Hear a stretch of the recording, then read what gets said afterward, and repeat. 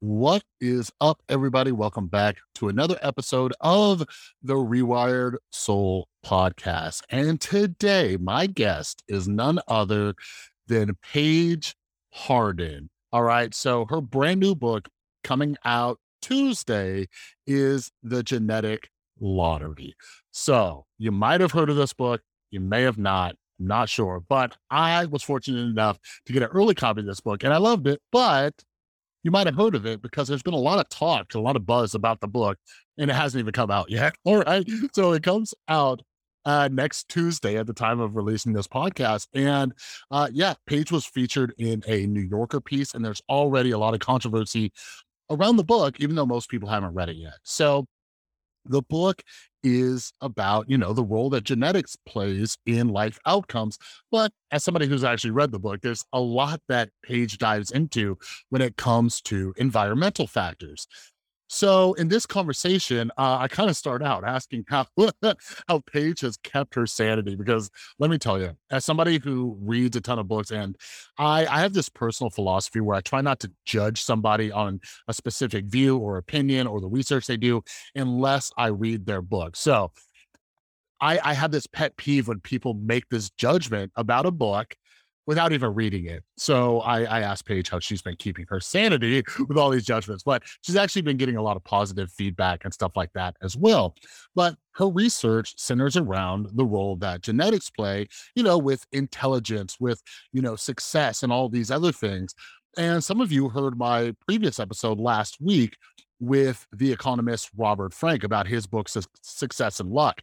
And Paige and I actually talk about that a little bit in this episode because she loved that book as well, and she talks about how her book kind of ties into that with some of the stuff she gets into a little later on. So a lot of I'm really into like psychology and philosophy, so when we get into genetics, it's something I'm very confused about and I try to keep up. Paige's book was great though, and I was able to grasp a lot of concepts. But during this conversation, I'm very grateful because she was able to help fill in some gaps in my knowledge and answer some questions about this. So, we talk about, these twin studies. We talk about epigenetics. We talk about, mental health and how trauma and depression and anxiety play a role in genetics as well as outcomes. But anyways, I hope you enjoy this conversation as much as I did. The work that Paige is doing is super duper important. And yeah, hopefully by the end of this, if you're somebody who's like, no, no, no, we shouldn't even be looking at this stuff, hopefully you understand, the benefits to researching genes and understanding how they play a role in outcomes. All right. But anyways, check down in the description below. Make sure that you are following Paige over on Twitter. And if you're listening to this before the launch, make sure you pre-order the book. It's down in the description below. If you're listening to it after launch for some reason, make sure you grab a copy of the book. This is such an important book and such an important topic. So I really hope you check it out. All right. But anyways, while you're down in the description, make sure you're following me over on Instagram and Twitter as well at The Rewired Soul. I love chatting with all of you. You can stay up to date with the books I'm reading, upcoming guests, and all that kind of stuff. All right. So follow me at The Rewired Soul. And if you're new, make sure you're following or you're subscribed to the podcast so you don't miss any episodes. All right. Now, anyways, without further ado, here's my conversation with Paige Harden about her fantastic book, The Genetic Lottery.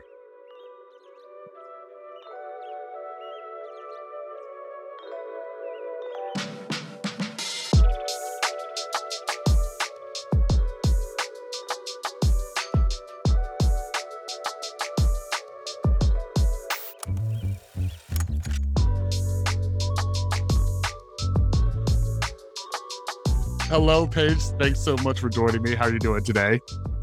Thanks for having me. I'm pretty good. Yeah, we are here to talk about your brand new book. At the time of recording this, it's almost out, not out yet. It Yeah. is The Genetic Lottery. So, Mhm. I want to talk about the book, some stuff that's been going on. And first off, I know you've been super busy with promotion and doing articles and stuff, but first thing I want to talk about is the pre-feedback you've gotten for the book. How have you kept your sanity, Paige? Because as somebody who writes, I've just been like, this poor woman. So how's that Oh, been going? it's actually been a really interesting learning experience about how Twitter is not real life. I think if you just look at Twitter, you see really kind of some of the most vociferous and loudest voices. Mm, But at the same time, I've been getting so many really lovely emails from mm, people. And a lot of them are not from academics, they're from readers of The New Yorker or readers of The Guardian. And it's really been striking to me how many of them want to tell me their stories of mm, their own life story or something about their kids. So, in the middle of all of this kind of noise and blowback that I've been getting on some sort of social media, I've also just heard from so many people that are giving me feedback that talking about genetics helps make sense of their life story and their family story. And that makes dealing with the kind of social media chatter a lot easier because it makes me realize how far reaching these findings can be and how many different audiences they could be. So, no one likes to read bad things about themselves on the internet. That's definitely true. yeah. Um, but I've also received so much support from people who really find reading about the science valuable and interesting, and that makes it worth it for me. Yeah, absolutely. And it's something I don't think a lot of people can relate to. Like a while back, a couple years ago, when my YouTube channel was blowing up, it was hard to kind of filter that, right? There are so many people who are like, thank you and benefiting and stuff like that. But then sometimes those negative voices are a little bit louder. But like here's another question for you. Like that New Yorker piece was like super in depth. Sounds like they came out to visit you and like followed you around, like all sorts of stuff. But as an author, let me ask you this, because I'm a reader. I read so many Yeah. books, just so many books. And as an author, does it hurt your soul when people judge the book that hasn't come out yet, that they haven't been able to read? Yeah. Oh, I mean, it does in the sense that everyone wants to be evaluated for the best version of their arguments, right? And when you write a book, you have time and space to think about what is the best way I know how to express this idea. Mm, And when people are responding to a misapprehension about what you're arguing or just misunderstanding it, it does feel at times like you haven't even given me a chance. yeah. On the flip side, this book is not the first time I've been talking about this. Yeah. I give talks about this topic, I run a lab on this topic. And so, the fact that the issues that I'm bringing up in the book are already a topic of conversation Hmm. ultimately is a sign that I'm doing my job, right? Like what I was trying to do is to sort of push the conversation to talk about what can we do with the science? How do we make sense of it? And even the negativity is part of um, being successful at drawing attention to this topic. Hmm. My dad is a ex Navy pilot. He was a Top Gun for several years, and he always has this phrase, which is, "You don't get flack unless you're over a high value target." And I just Hmm. keep repeating that to myself that the reason why there's negativity is because I have the great privilege of talking about something important, and I just Hmm. have to keep that in mind. Yeah, yeah, absolutely. As somebody who was fortunate enough to read your book, like I loved it, and I just feel for it. So I'm glad to be able to talk with you and hear that you're trucking along and moving forward. But yeah, like so for those who are unaware, right? So we're talking about genetics, and I can't wait to talk about some of these other topics and why I love the book so much. But in the beginning of the book, like you make it very clear, like you're like, hey, when I'm sitting down to write this thing, I got some concerns because this is a topic, like you said, you're not new to this. So for those who are kind of unaware of, what you're talking about this in this book and stuff like that, like why why is this such a difficult topic to discuss and write about, what you've been researching and stuff like that? Where do you think, people's concerns are? Yeah.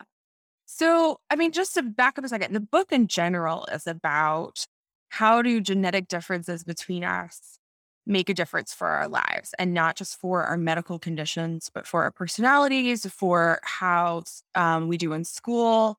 And then because of these effects on education, that plays out into things like the labor market and income and wealth, which are, Hmm. typically studied under this umbrella of what people call social inequality. That is, of course, a really hard topic to talk about because two things are happening at the same time. One is we can look backwards in history and see the legacy of eugenics in this country. There was a time in which people were, for instance, involuntarily sterilized Hmm. because of their alleged genetic inferiority.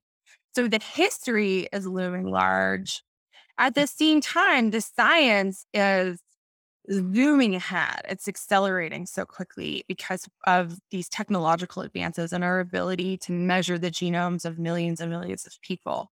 And so we are in this moment of incredible technological change without having been able to make sense of that new technology and that new science in a way that doesn't seem like we're moving backwards in terms of using genetics for eugenic atrocities. Hmm. So I think it's a subject that in another piece that I've written, I said, genetics is as a topic of fascination and fear. And it's a Hmm. topic of fascination because we can see that it's important in our lives because the science really is exciting. And it's an object of fear because we can look back at this eugenic history in the 20th century. And whenever you have something that is fascination and fear, you're going to provoke a lot of Hmm. reaction and conversation and consternation and backlash and also interest. And we do want to use the science for good and not for harm. How do we articulate how we're going to do that? Hmm. Yeah, and that, like, I don't know, sometimes I feel like I'm insane because I read the book and I got something completely different out of it, right? Like, genetics is a huge part. So I read a ton of books on, like, social issues. I've had some authors on here. For example, I just had Robert Frank on here, who wrote the book Success and Luck, right? Yes, yes. Love that. Which I Absolutely love. And love I it. really Yeah. think of it, I think I might have mentioned this to you. I think of Robert Frank's book as sort of like a twin to mine because he's talking about the luck that happens outside of you. And I'm Yeah. talking about the luck that is embedded in your biology. But we come to very similar conclusions, Yeah. Frank and I do, about what that means for equality if we really acknowledge the role of luck in our lives. Yeah, yeah, and that's what's the mind blowing. So, in a second, I'm gonna have you fill in some gaps for me because the genetics things confuses the hell out of me. I'm more into, like, psychology and stuff like that. But anyways, like I took something completely different away, like the second half of the book when you're talking about these outcomes and nature research and all these other things. But anyways, like, I was having a conversation the other day with someone, and what you just mentioned, like the fascination and the fear, right?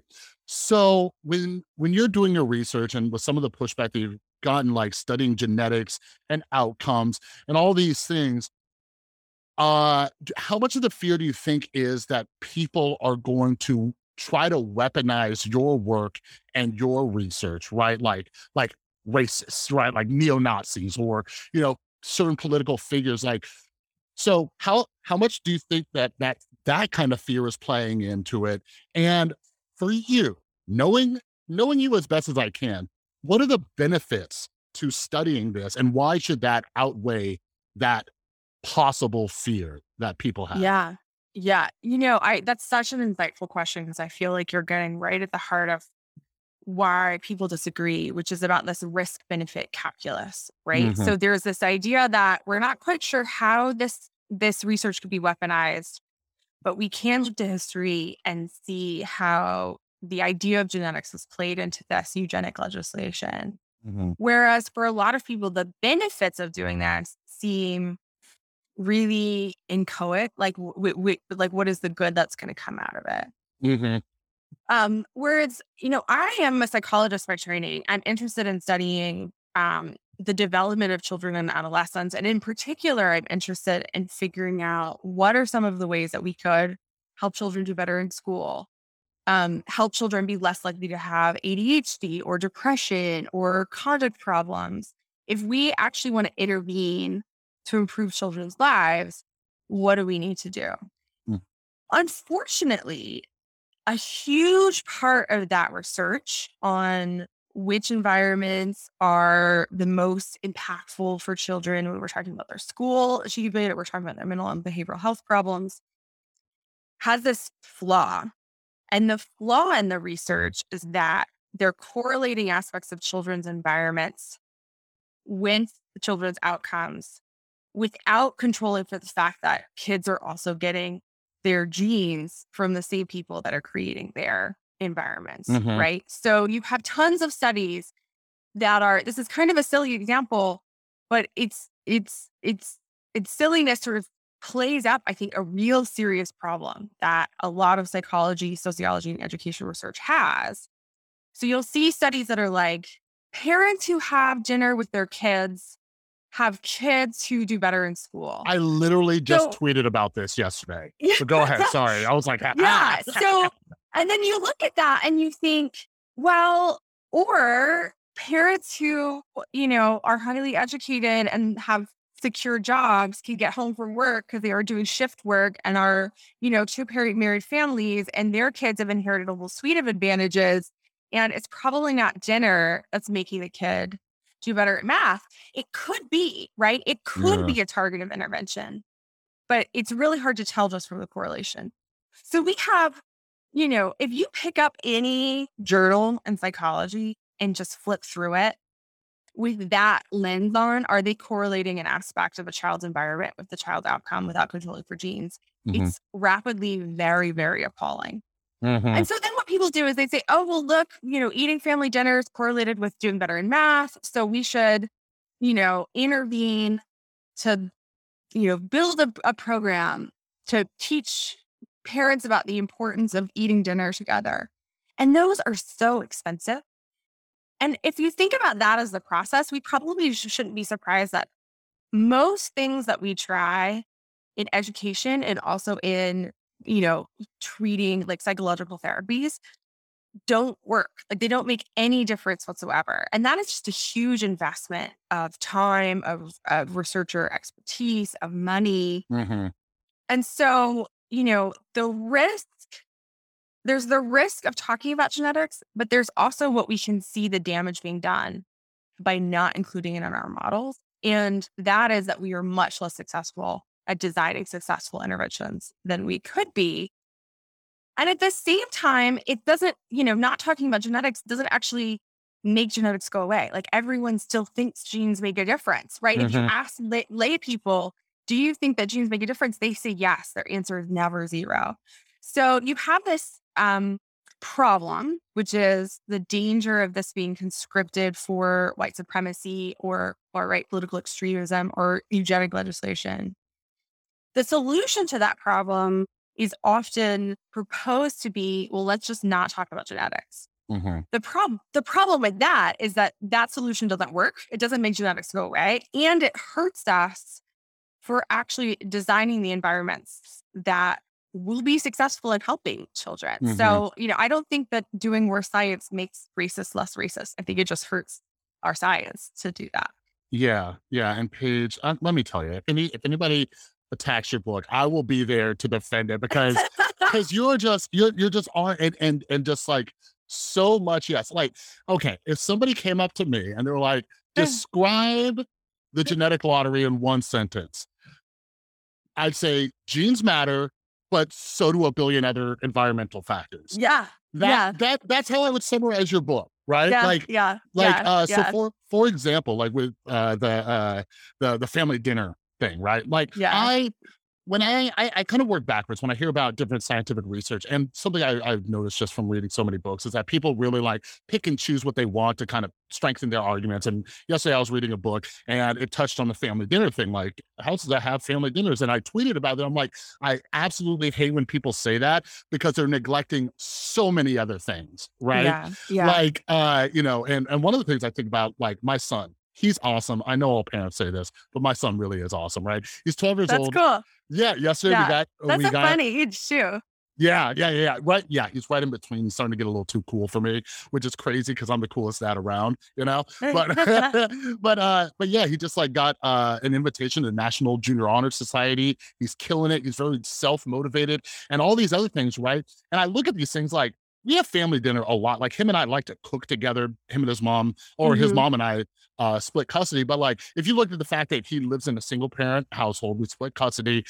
We do have dinner a lot, but sometimes we don't because he's like, oh, I'm going to eat in my room because I'm playing video games. I want to like he's doing fine, right?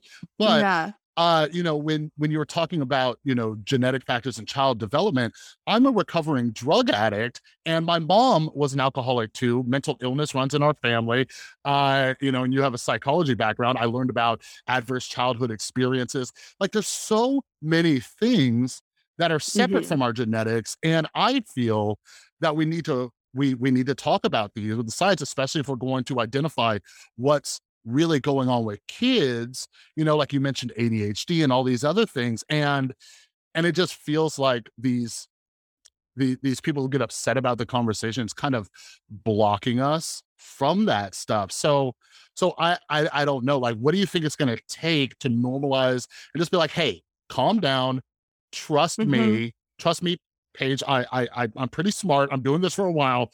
Like, how do we get people to trust to let you move forward and talk Well, about I this think stuff? what's gonna happen, and, this is happening increasingly frequently, is that I get emails, and this is the other thing that makes it easier to ignore a lot of the social media chatter, is I get emails from researchers and they say, I've been doing these studies about social class and some aspects of child development, or I'm really interested in center-based daycare versus, not going to daycare before school, or I'm really interested in private schools versus public schools. Mm, And I read this thing, I read about your research, and I don't even really know how to get started. Can you help me think about incorporating genetic analyses into my research?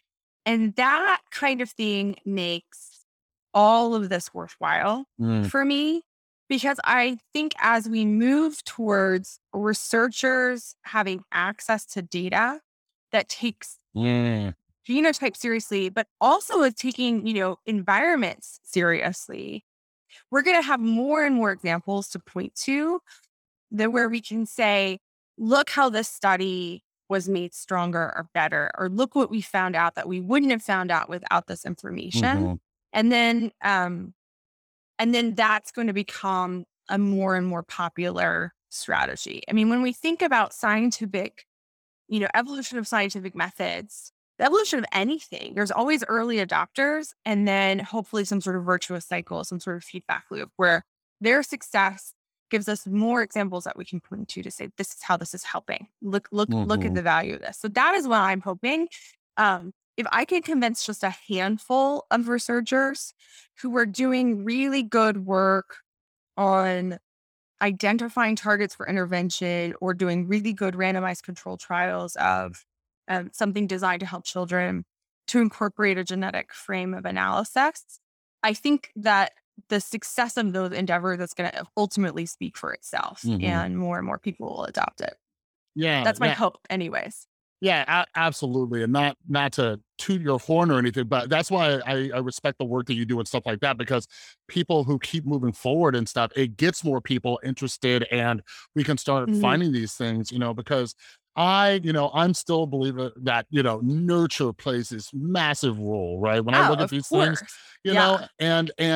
when we can look at both of those things or implement genetics into it. But even there was that book by, what's his name, Adam Rutherford, like How to Argue with a Racist, right? Yeah. And stuff like that. It's like, listen. Like, I just want to like tell everybody, chill out, trust us. When we break this stuff down, when you don't freak out on us, we can help defend you a little bit. But here's a question, not to get super duper political, but here's something I've been thinking about a lot lately. It almost seems like if like you're from okay, here's a great example. You're from Texas, right? You're from Texas. Yeah. You are right there. There's a lot of very religious people. You guys are dealing with the whole abortion issue right now and everything like that. When I think Christian conservative, I think anti-science, right? But if we look at your research, it feels like there's a lot of very anti-science liberals, and tell me if I'm wrong.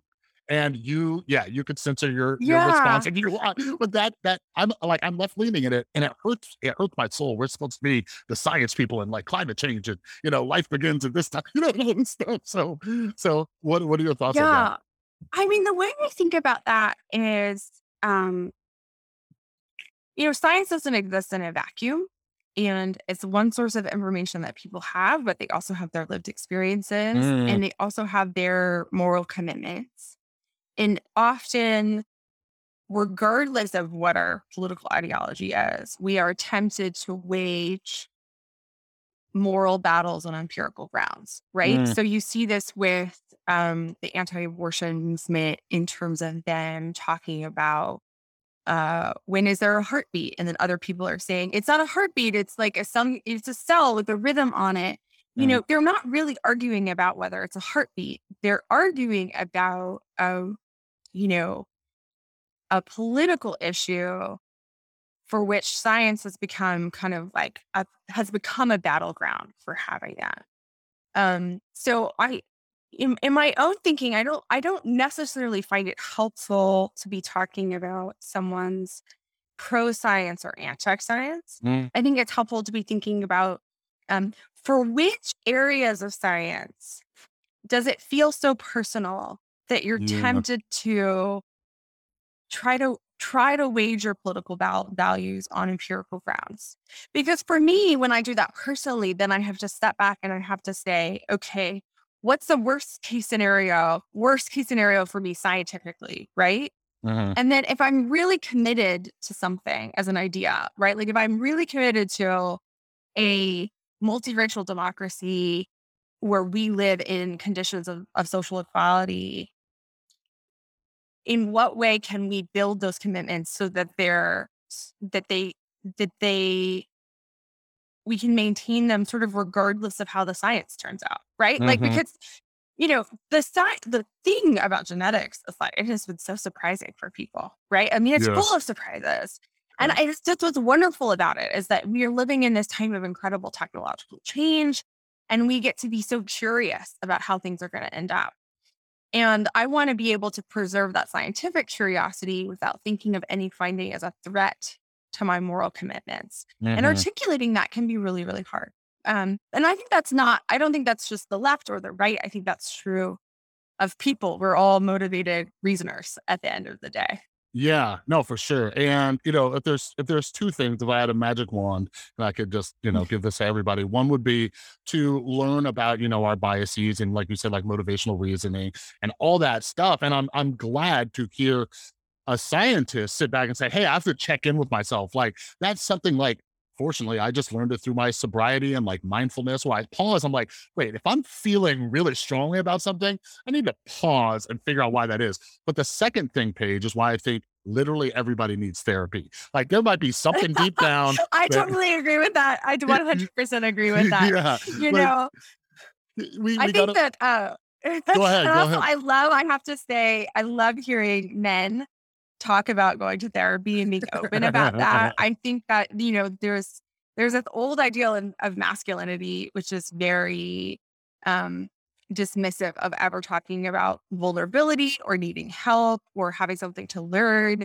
And just in my personal experience, I really think that therapy is like going to the dentist. Like we should all go to the dentist and we should all go to therapy at some point in time. Because, checking in with those biases and being curious about yourself and your own growth is, I think, just a really important part of being a person right Yeah. now. Yeah, absolutely. I always joke like when I talk about like my son in the National Junior Honor Society, like his mom takes care of a lot of like the educational stuff and make sure he's on his homework. I'm more of like I give him like the mental health homework, right? Yeah. Because like Yeah. that's not something we learn in school. But yeah, like uh it helps us get down and understand why we're thinking these ways and like even things like just cognitive behavioral therapy where you're challenging your own beliefs. Just so many things I can't even explain. But Yeah. Well, I think therapy is a great, there's this point I come back to in my book that genes aren't destiny. And that mm, part of what understanding biology does is help us design environmental interventions. And I think some forms of cognitive behavioral therapy are a perfect example of that. Like we know that people are not equally likely to develop depression and anxiety. We also know that um, if you're prone to depression, you tend to perseverate on the negative things in your environment and not the positive things in your environment. You tend mhm, to remember negative things more than positive things. And then therapists go in and they say, okay, well, how can we target that by targeting your thoughts and through conversation? They're not CRISPRing your genes. They are, Yeah. so there's a pathway from biology to patterns of thinking, and then we're intervening on patterns of thinking. And that is Mhm. really intuitive for people when we're talking about mental health. But somehow stops becoming as intuitive when we're talking about something like education. But I think the process is exactly the same, where we're Mhm. trying to think about from biological difference to learning style, or biological difference to how you interact with your teachers. And then that's what you're intervening on environmentally.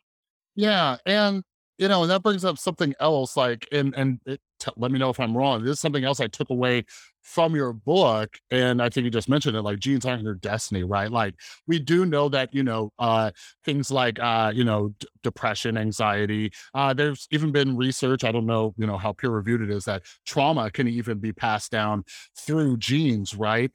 And, there's a lot of people who think when they think genes, they think set in stone, right? So, for example, depression runs through my family, mood disorders run through my family, and stuff like that. But based on your research, like, even if we do have these types of genes, or if I have the addiction gene, like, based on your research, there are things we could do to kind of counteract it, or even like intelligence. Am I getting that right from what you've kind of figured out? Yeah. So, I mean, we see evidence of this. I mean, if you just look, for instance, like at, one tool that I talk about a lot in the book is this thing called a polygenic score, Yeah, that which thing is, confused me. Yeah. adding up information about a lot of different genetic variants. But what we see is that for any value of a polygenic score, we can see people that have gone really far in school and people who've dropped out of school and everything Mm, in between. Um, Even when we're not looking at measured DNA research, so there's a couple of great studies that are taking advantage of very large um, population registries, so like all of Sweden, for instance. mm, And you can see, okay, well, there's one sibling that was adopted away when they were very young, and then another sibling that came later that was raised by their biological mom. And you can see that, these two siblings are coming from the same family, but the one that had more affluence and more advantages earlier in life have higher IQ scores. They're more likely to graduate from college, that sort of thing. So, if we just look in the history of the United States, there's been these extraordinary gains in education in the last 50 years. And that had nothing to do with our genes, right? Like our genes did not appreciably change in the last 50 years. What changed yeah. is access to education, access to early, childhood experiences that are good for growth and development. And there's no reason to suspect that we can't still be doing that work to bringing more of those advantages to as many children as possible. Mm, yeah. So speaking of siblings, this is a place where I was like, okay, thank goodness Paige is coming on, because I have been learning about twin studies forever, right? And Hmm. I don't know if there's just like debate or controversy around like the findings, but help me understand, because in some, or maybe it's depending on the study. So here's what I've gathered. All right. So educate Hmm. me, Paige. In some instances, I find it's just like, okay, yeah, two identical twins separated, right? Because they've even talked about this with, like, political affiliations, like becoming more Yeah. conservative and things like that. And they talk about the households. And sometimes they find, one book I read will be like, oh, they both turn out the same way. And the book I read, they're like, oh, they turn out different ways, things like that. So can you break down for me real quick the Yeah. importance of these Yeah. twin studies? And are there like debates within your community about what the findings suggest? Because I'm confused as all hell. Yeah. So the sort of twin studies that people like love to put on the news stories, or you might have seen the movie Three Identical Strangers, or where you have, which is the story of identical triplets who are all assigned to different households at birth Mm, and adopted away, are twins separated at birth. Most twin studies are not that, because most adoption agencies don't place twins in separate houses. That's really, really rare. yeah. Most twin studies are twins reared together. So it's two twins raised in the same house, usually by their own biological parents. And what you're comparing are identical twins reared together. So identical twins start off as, one zygote, one sperm, one egg, and then there's an early sort of error in cell division. And now you've got two people instead of one. Mm-hmm. Whereas fraternal twins are twins that are two eggs, two sperm. They have the same genetic relationship as regular siblings. They just happen to be in the same pregnancy. Um, so what you have there are, regardless of the type of twin, identical or fraternal, they're being raised in the same household, in the same neighborhood, by the same parents. But the fraternal twins have this genetic difference between them. And so most twin studies are basically saying, if your genes are more different from one another, do your lives turn out more differently than each other? So there have been literally millions of twins studied. There was a review in 2015 in the journal Nature Genetics. That was a summary of basically every twin study that's ever been done. And the general answer from the twin study is that, yes, if you have more different genes, then your life turns out more differently. And that is true for schizophrenia. That's true for depression. That's true for education. The criticism of twin studies is that you're not actually measuring anything about genes. You're just comparing relatives that you know differ genetically, but you're not measuring something about the DNA. And there's always this question, are you attributing to genes something that should be attributed to the environment? Right. So maybe identical twins are treated more similarly than fraternal twins. And that's why their lives turn out more similarly.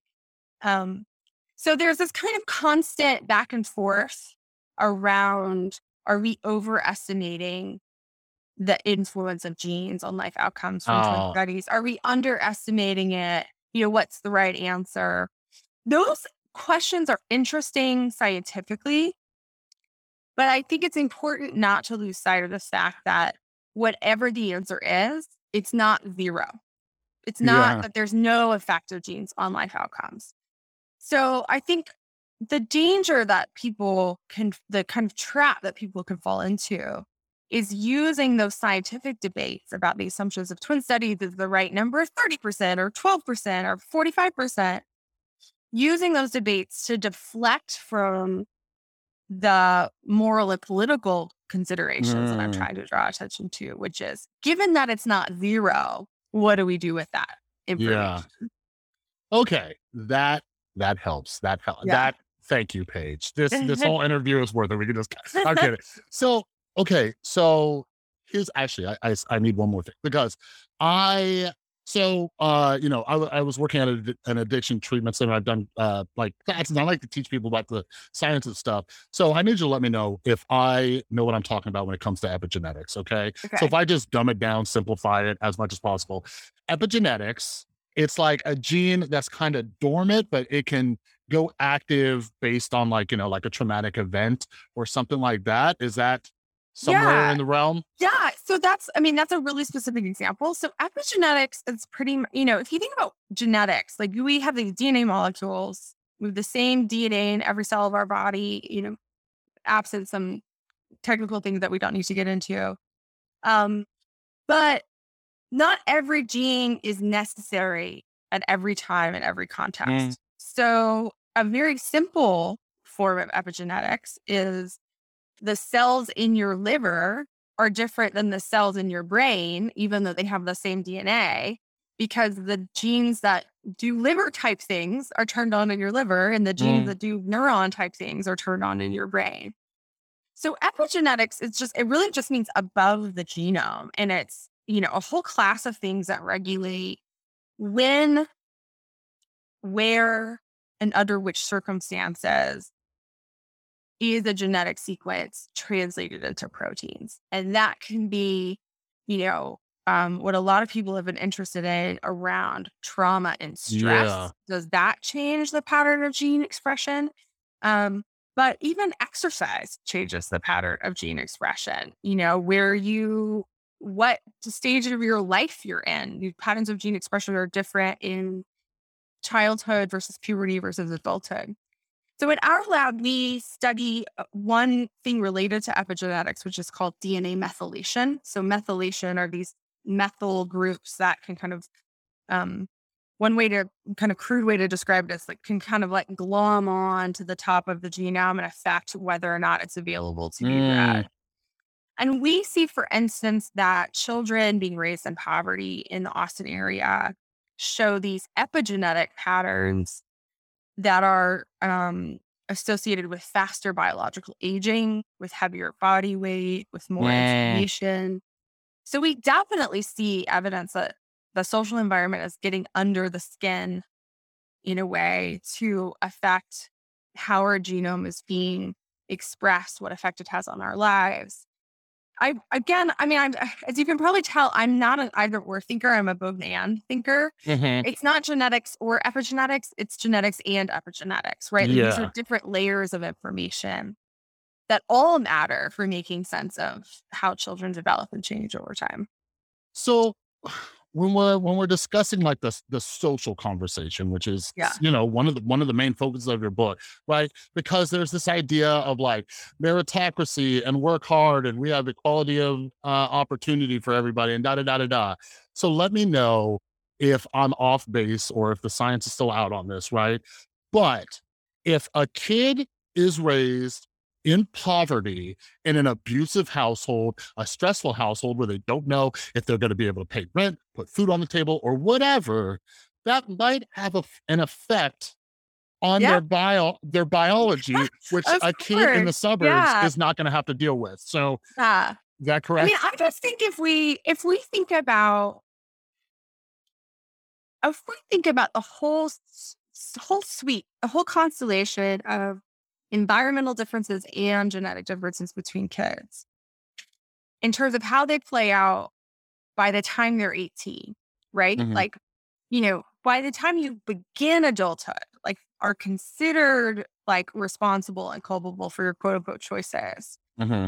There's already been so many ways that the deck could have been stacked in your favor or against you, right? In terms of, you know, your neighborhood, in terms of your parents, in terms of your school, in terms of your brain, in terms of your whether or not you live close to a highway or an industrial, Hmm. chemical plant that's polluting your environment, in terms of your access to clean water. I mean, we see that, lead is one of the hugest influences in terms of the magnitude of its effect on things like IQ.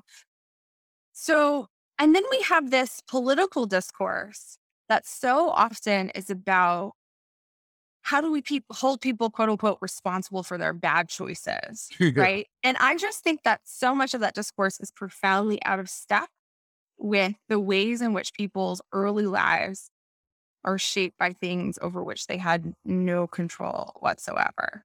So I come back to this idea in my book, and it's a very, kind of classic idea from political philosophy from the philosopher John Rawls, which Yep. is if you didn't know who you were going to be, like if you took all the possible combinations of genotypes and environments, and you didn't know who you were going to be, or I think often it's even more compelling to think about, you didn't know which one your kids were going to get. Mm.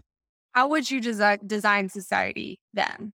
Right. And I don't think it would be one in which we are like, well, the rich deserve their riches and everyone else is struggling because of their bad choices and they haven't followed the quote unquote success sequence. Like that is not what makes a structure or society good, in my view. Right. What makes a structure of society good, in my view, is one in which the vagaries of chance do not govern your access to the ingredients of a good life in the way Hmm. that they do right now in the US. Yeah. Yeah. And it's like, Paige, don't even get me started on this. This is You why. can get started on Yeah, it, definitely. this is why I love your book. This is why I love Robert Frank's book.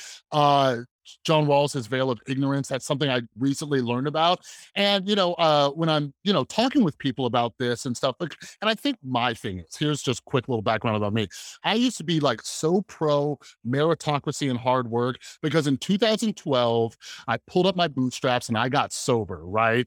Like Yeah. tens of thousands of people are dying each year, but look at me, look at the hard work I did.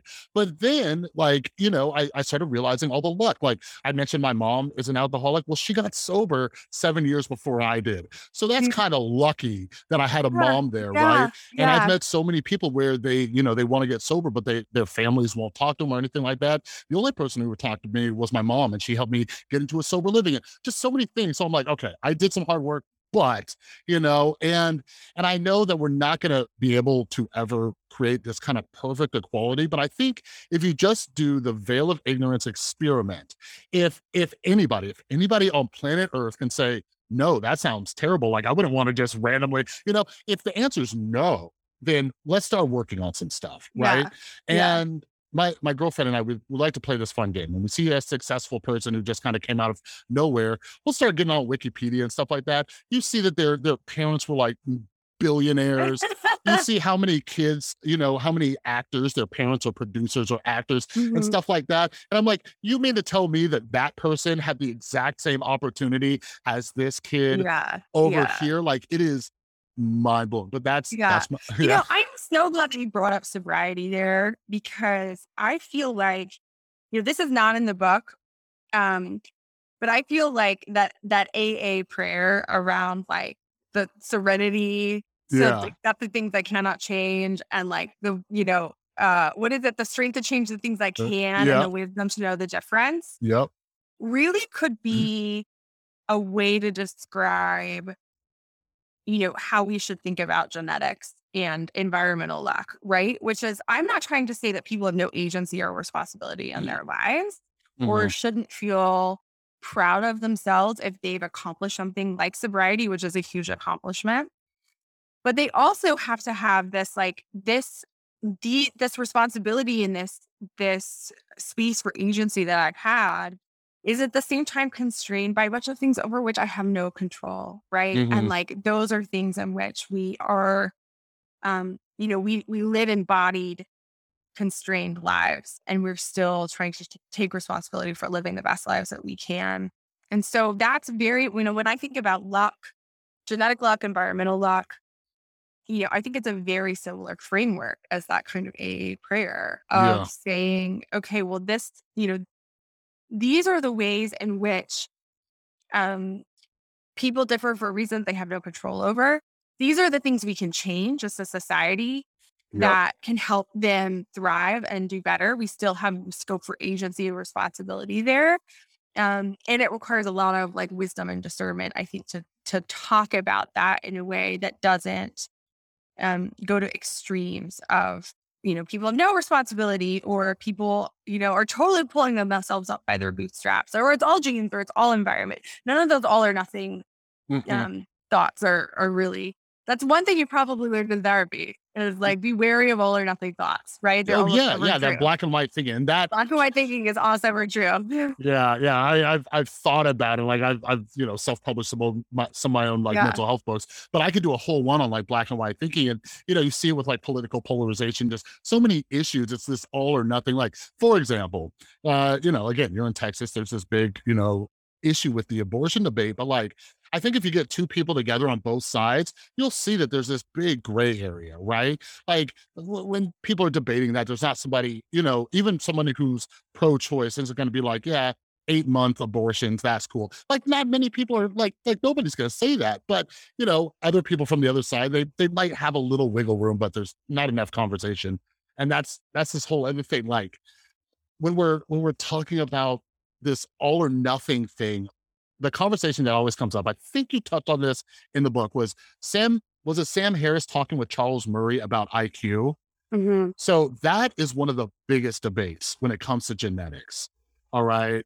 So let me put it this way. I have this whole thing about just intelligence and IQ. I think IQ is just one aspect of it. Like, for example, Paige, just me and you having this conversation, completely different. I was a drug addict till I was 27, got sober. I sit and we talk about agency. I just read hundreds of books for the fun of it. I like to learn. You know what I mean? But I don't have a college degree. I can have conversations like this and sort of keep up. But there's this debate around like IQ. So two things. How much do genetics influence IQ in your opinion? Right. Hmm. And Do you think IQ is the best way to calculate someone's quote unquote intelligence? Oh gosh, it's such a good question. So, again, the answer for the first question is it depends, right? So, for instance, uh, my children's dad, my ex-husband, has done a meta-analysis where they find evidence that genetics make a difference for IQ, but it makes more of a difference if you are raised in a higher social class family compared Mm, to a low income family. Because if you are being raised in conditions of a lot of material deprivation and exclusion from early childhood education, it kind of doesn't matter as much what your genetic differences are because they don't have this opportunity to be um, expressed in combination with kind of a high quality learning environment. So, you know, genes make a difference for the types of skill that are measured with IQ tests, but that's always in combination with the environment. When people hear the word intelligence, they can use it, and it's one of those words that kind of get psychologists in trouble, right? Because when I hear intelligence, I hear these are the forms of problem solving that are measured by IQ tests, right? yeah.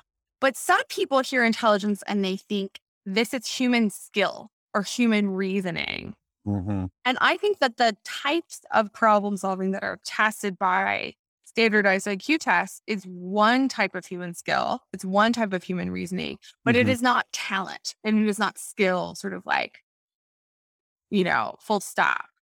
So oftentimes when we're talking about IQ, people are again tempted to the extremes. So they're tempted to say like IQ tests only measure what is measured by IQ tests, and like IQ isn't real or doesn't matter. And that we know is not true. That the sorts of problem solving that are tested by IQ tests, they predict things we care about, like your likelihood of going through school, even how long you live. Hmm. At the same time, there's certainly forms of human skill and human reasoning that are not tapped by that. And if, a great way to think about this is, imagine if our society was populated entirely by, only the sorts of people who got PhDs in electrical engineering, Yeah. right? Like that was the one type of skill and that was all we had, right? Like that would be a really boring world. That would be a really boring society. There's so much talent and ability to contribute that's Mhm. not tapped by that kind of narrow slice of skill. And so I think we have to keep both of those things in mind at the same time. This is not nothing, but it's not everything either. Yeah. Yeah, I think the reason I think, like, I come from more the psychological thinking of it, Yeah. like, if you get a brain surgeon, probably pretty smart, but can he, like, change his oil? No, we need somebody else. Like, typically, we need somebody else, right? We're a society, Yeah. and we work together, and some people are very smart in this area or not, but, I use myself as an example with all the reading that I do because I think, we IQ in your opinion or your research, is it malleable? I'm, with all the reading that I do, I think I'm probably Yes, smarter you are. than I was, a few, Yeah. you know. Yeah. I mean, we see that there's great studies on, for instance, if you make students stay in school an extra year, or they start Mm, school, or they get accelerated a grade, or they start a year early, or even just thinking about, my lab right now is starting to think about how to measure learning loss over the course of COVID, right? Like mm, how has being out of formal schooling affected children's cognitive development? So it's not it's not innate or fixed. It's malleable, but still constrained in the sense that, it's not that it's untethered from your biology. It's not like you have some ability to do problem solving that's somehow like divorced from your brain. Like that isn't what's mhm, happening. But at the same time, it's so dependent on input and experience and, mm, the quality of those inputs and experiences. And, to kind of go back to your example about like, well, you read hundreds of books, but you don't have a college degree. Someone could be able to be an electrical engineer, but not necessarily, change their own oil. My jobs in life before I got into science, which was pretty young, was all as a waitress, right? Because what do you do if you're, a teenager or a college student and you have no late work background, you're a waitress. And I was a terrible waitress, like a deeply terrible waitress, because it requires a level of emotional attunement and extroversion and multitasking and switching and calmness under pressure that I find really, really hard. And then I got a job in a lab and I was like, I get to sit down and think about one thing and I don't have people yelling at me that they're like, fried chicken isn't done. And like, this is Yeah. so much easier. So like, what's a hard job versus an easy job? Like, what's a skilled job versus an unskilled job? I think all of our narratives around skilled and unskilled labor in America are completely like sometimes they just seem to completely divorced from reality. To Yeah. me, like, have you ever seen a farm worker, like a video of a farm worker? Yeah. That is an enormously skilled job that we just devalue the skill of it and the contribution of it to our Yeah, society. I think you nailed it right there. That's why I just get annoyed when they're like, "Oh, IQ and genes and this and this." I'm just like, "Who cares? We all need to work together. We all need different skill sets, or this whole thing falls apart." Like when you gave that Yes, example of that's like if exactly. everybody, if everybody was like an engineer, I'm just like, "Oh well, we just wouldn't survive." Like I don't think a computer nerd is going to go out and hunt. Like if like tomorrow the world we had this apocalypse, like so Yeah. so. A couple last final questions for Okay. you. One of them, I didn't even have on my list, but earlier in the conversation, we were talking about, how we have like large sample sizes for genetics and stuff. And I was thinking about this because I've heard people be afraid of it. I'm not too concerned, but like 23andMe, and Mhm. maybe you're part of some government conspiracy where you can't even tell me. Like, Mhm.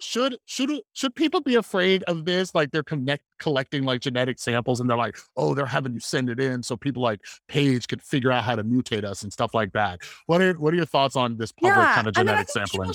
should pay attention to, the privacy agreements when it comes to 23andMe. They do, for instance, give data to researchers. It's anonymized, but I've worked with 23andMe and genetic data. They Mm. do, they had a very big deal with a pharmaceutical company around that, to look at genetic differences in relation to drug responses. I think this is part of a larger conversation that we're having, not Mm, just about genetics and not just with 23andMe, but Facebook, Instagram, um, cookies on your computer, anything about how our interactions with private technology companies can be surveilled um, and used for profit, I think is mm, a huge conversation that goes beyond just genetics. This is why I'm super excited to see the US finally investing in what other countries have already done, which are um, publicly funded studies of genetics, right? So I do a ton of stuff with UK Biobank, which is the UK government's kind of big genetic study of British older adults. And um, why is that in Britain? Why is that in Finland? Why is that in Estonia?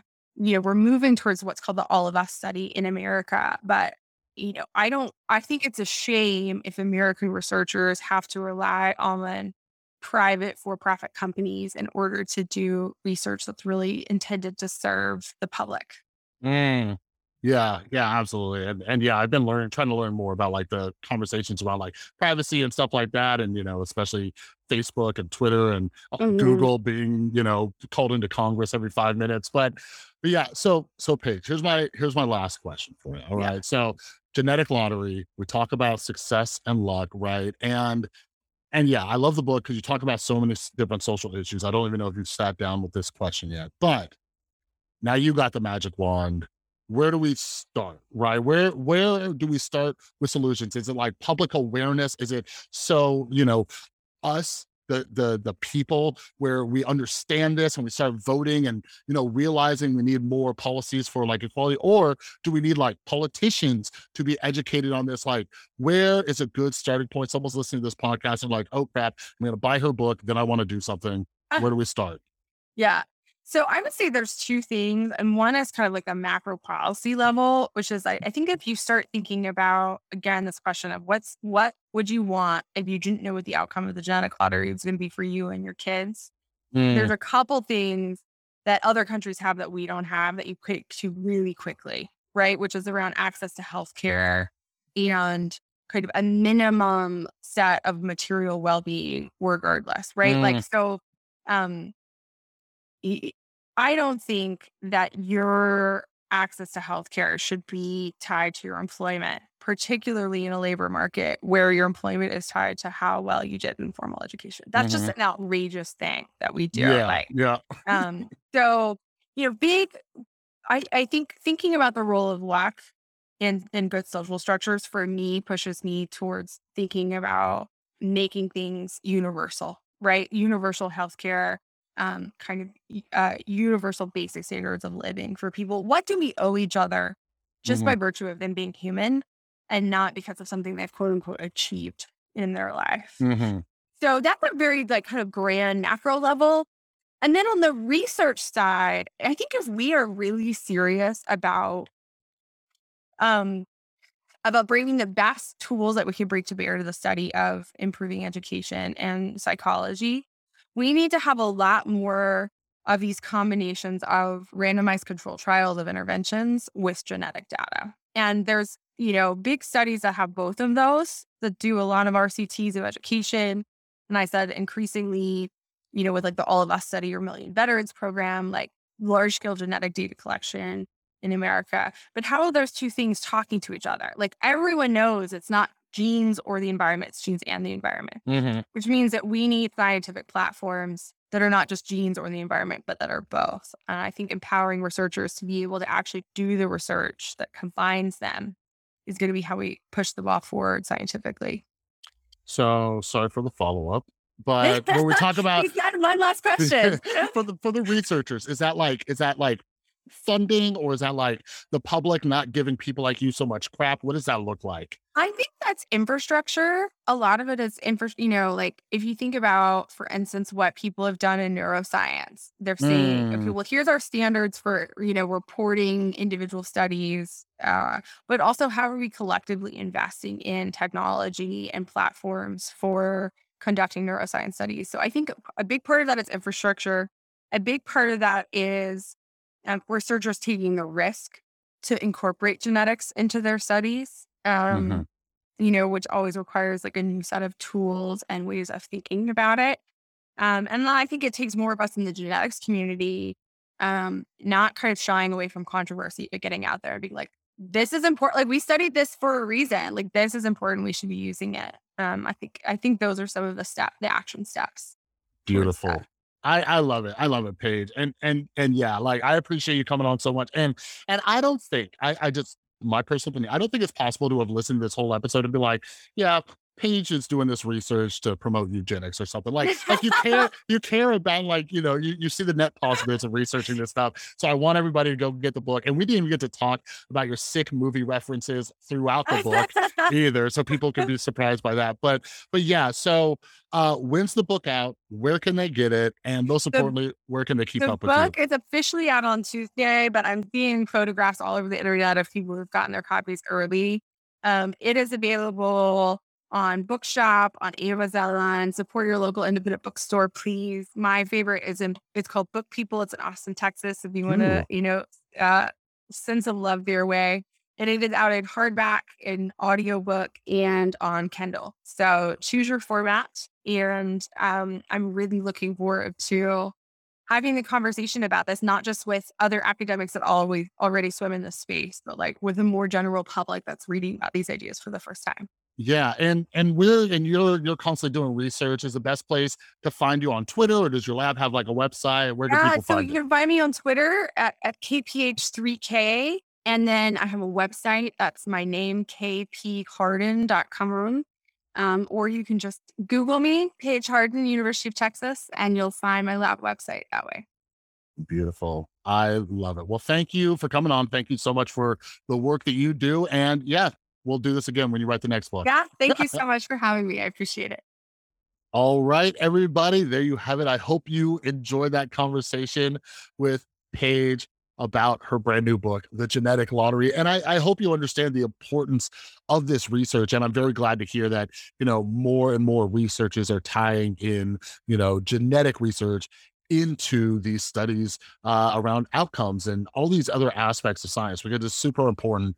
And as we discussed in this, like, sure, there are some fears that come along with it, but there's fears around any type of scientific advances, but overall, especially in this particular area of science, I hope you see from this conversation that it is a net positive, right? So we can understand that it's not necessarily about, the genetics people were born with, but there are so many environmental factors and social factors that play a role in this. And, as we discussed in this conversation, John Rawls' veil of ignorance. When I learned about that, totally changed the way I see the world, see the way, that the how luck plays a role in people's lives and all that. And we need to do what we can to give everybody a true equality of opportunity, because until that happens, in my opinion, the whole idea of a meritocracy is not working out, because the idea of a meritocracy depends on people having true equality of opportunity. So I really appreciate not only Paige coming on the podcast to talk about her book, but for all the work that she is doing. So make sure you head down to the description, make sure you are following Paige over on Twitter. I've also linked her book so you can either pre-order it or grab yourself a copy if it's after it's been released. All right. And you can check out her website where you can keep up to date with all the new studies and research that she is doing. All right. But yeah, down in the description below, make sure you are following me over on Instagram and Twitter at The Rewired Soul so you don't miss any updates. I'm working on a lot of new projects. I've been writing a lot lately as well.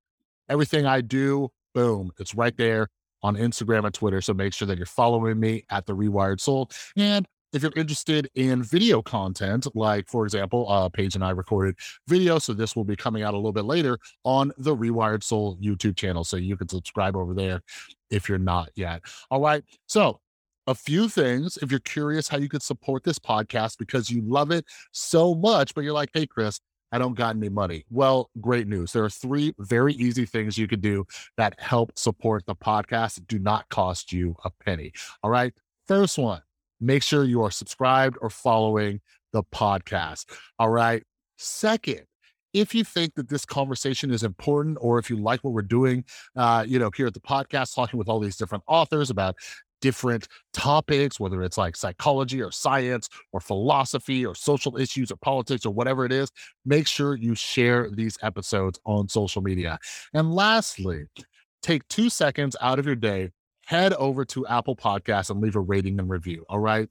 These are totally free ways you can help support the podcast. And the reason why they help is because not only does it get the word out there, but the algorithms they love this kind of stuff, and it helps reach a broader audience. So we can grow this lovely community and more people can get involved in these conversations and find out about it, some great new books and all that. All right.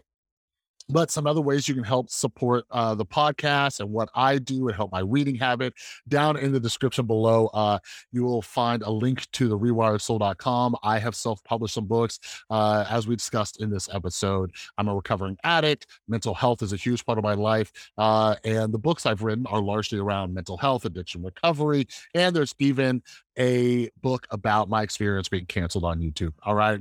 Another way to support the podcast is to become a patron, and you get access to some exclusive content, early content, and all that stuff. And lastly, there is also an affiliate link down below for BetterHelp Online Therapy. As Paige and I discussed, I truly believe that everybody can benefit from therapy, and so does Paige. And BetterHelp Online Therapy is actually a service that I've personally used. It helped me out a ton. All right. It's affordable. You can do it from the comfort of your own home, and you work with a licensed therapist from your state. All right. So if that's something you're interested in, check out that affiliate link for BetterHelp Online Therapy down below. All right. But anyways, another huge, huge thank you to Paige for coming on to chat about her book. And I hope people get a better idea of her research and why it's so important. All right. So make sure that you check out her book. All right. So for all of you, have an amazing rest of your day. And this Sunday is one of the first episodes that I'm doing with a non-author. All right. I did an episode a month or 2 ago with Amy Maxman about the Delta variant, and she is a science journalist for Nature if you want to check that out.